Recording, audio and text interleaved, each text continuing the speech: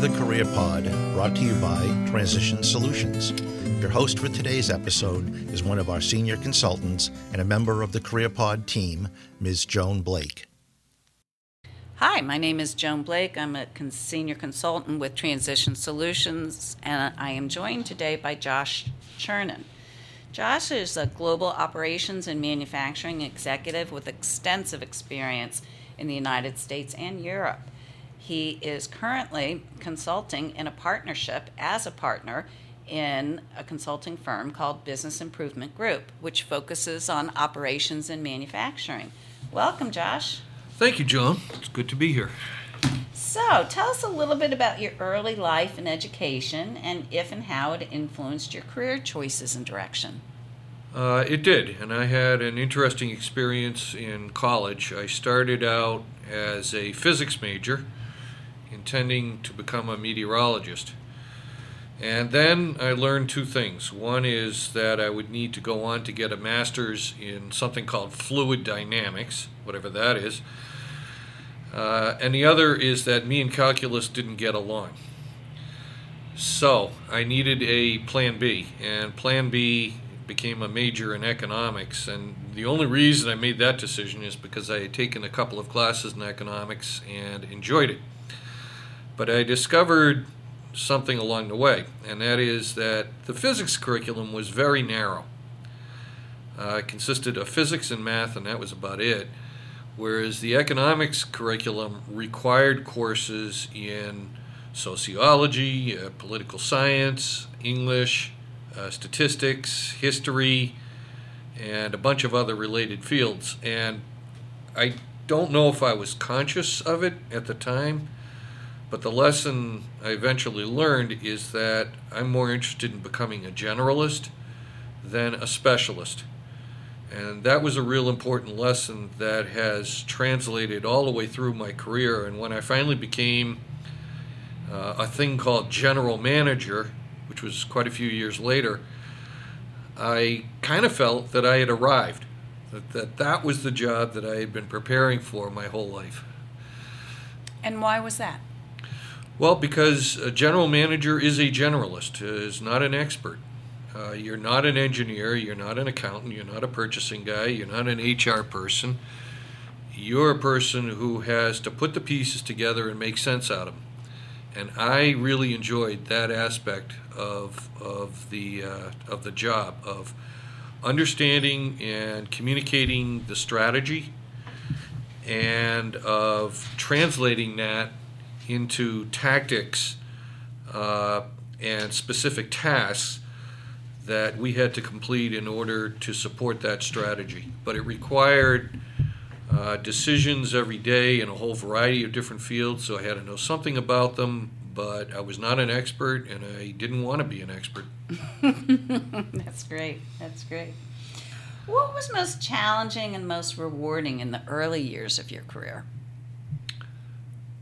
I think the most rewarding part was seeing results, and that's one thing I like about manufacturing. It's easy to see results.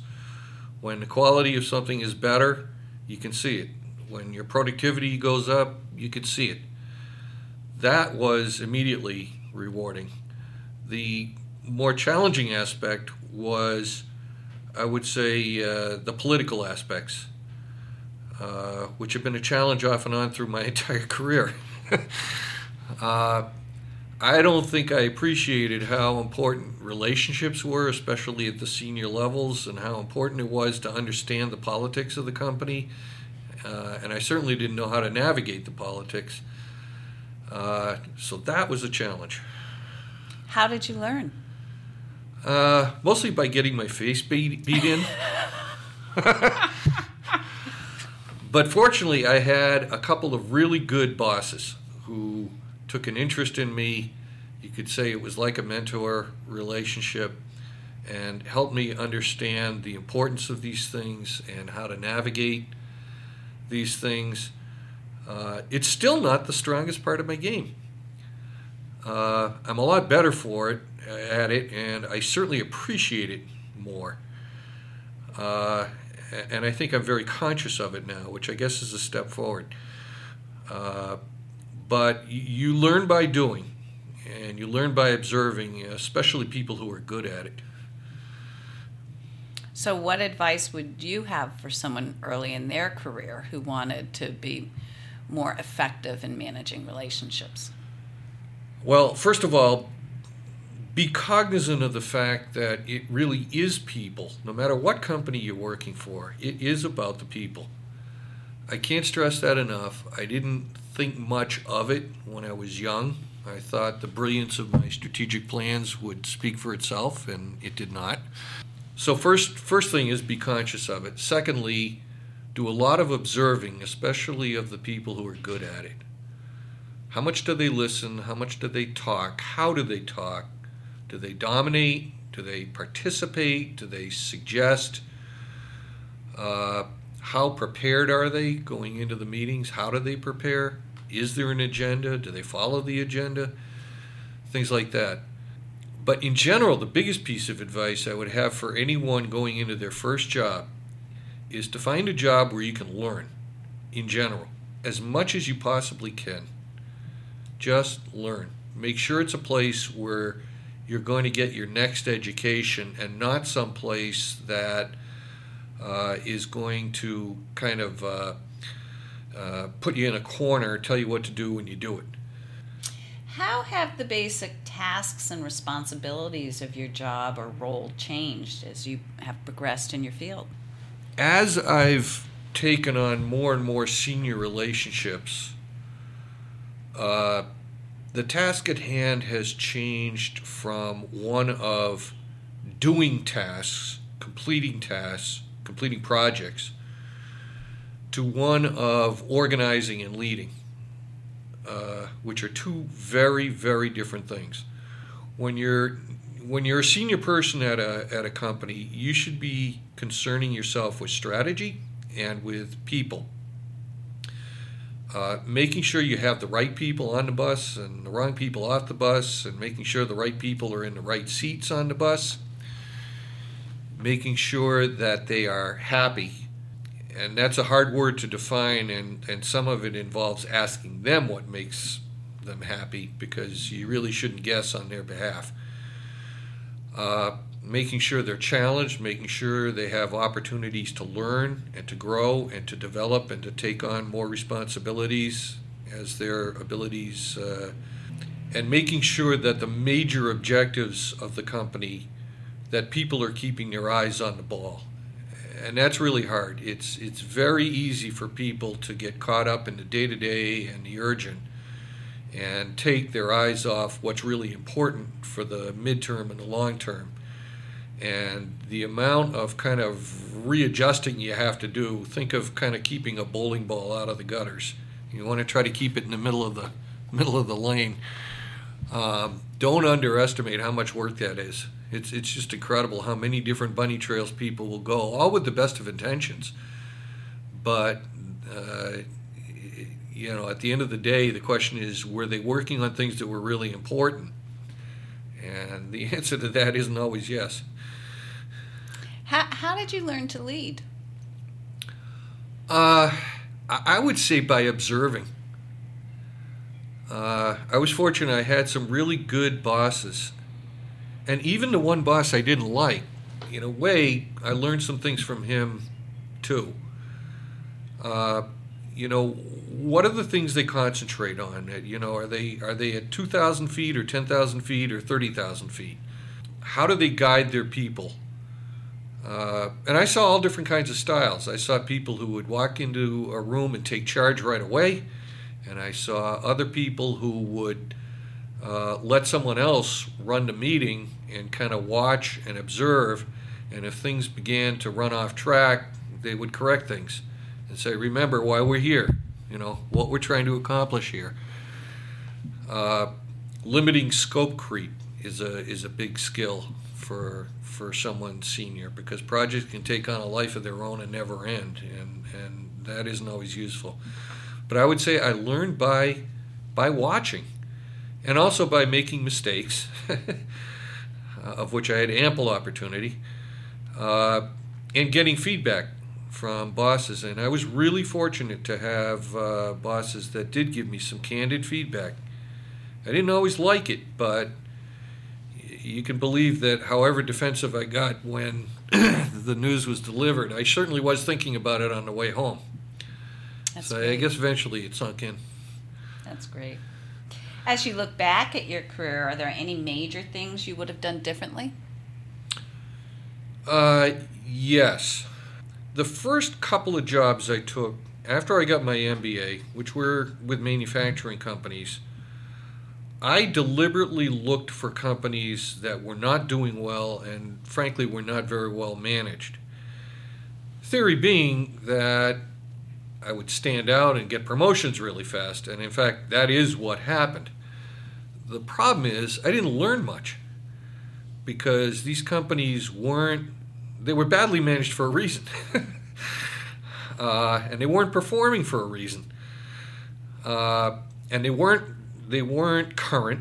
They weren't current in their thinking. They weren't current in their technology. They weren't current in their best practices on the floor. And so I did not learn probably what I should have learned early in my career. And if I had it to do over again, I would have taken a position at a really well-run company and maybe accepted the fact that I wouldn't be the smartest person in the room, but I would have learned a lot more.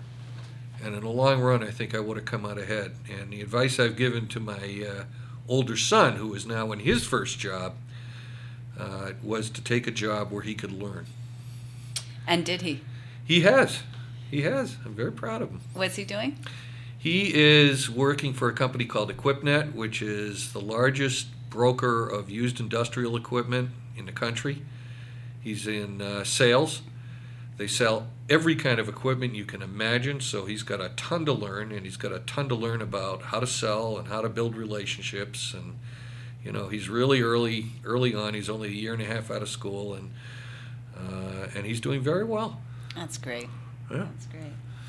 What role, if any, has luck, good or bad luck, played in your career? Let me make an example. Let's say you're in the airport and you run into an old friend you haven't seen in 10 years. Is that luck? Yeah, to a point it is. Your friend didn't necessarily need to be there that day. They might have been in a different terminal, so you might have been there the same day but never seen each other. But luck played a role, and you saw your friend. On the other hand, if you hadn't gone to the airport in the first place, then you would not have had the opportunity for luck. And what I found is that people who are active and who get around and who get to know a lot of people and who have a big network and who stay in touch with that network tend to be lucky, right?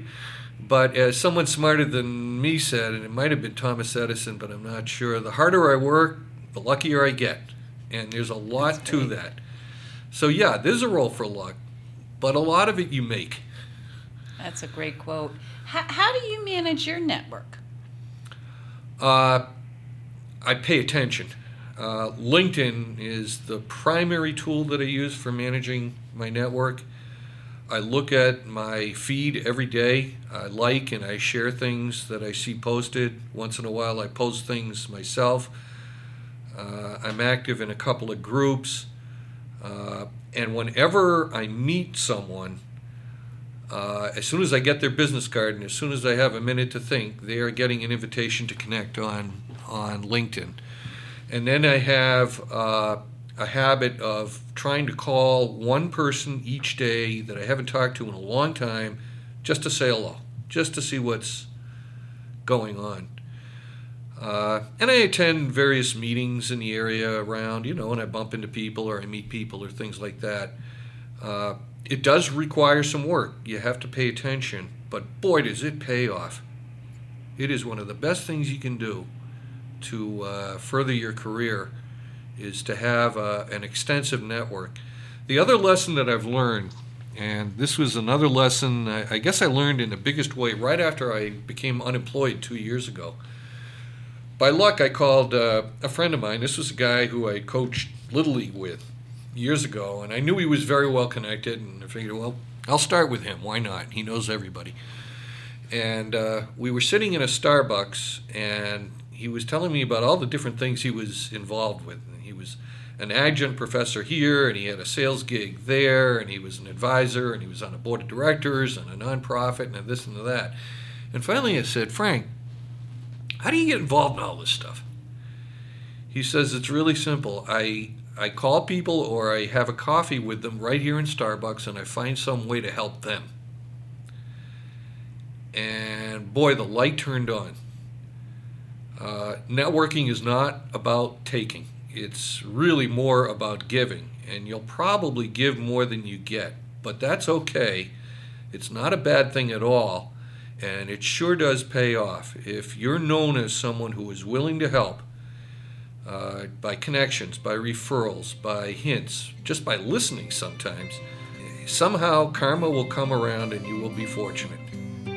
It's about giving. It's not about taking. That's what networking is. Well, thank you for giving us today a little bit of your history and advice. We really appreciate it. Thank you. My pleasure.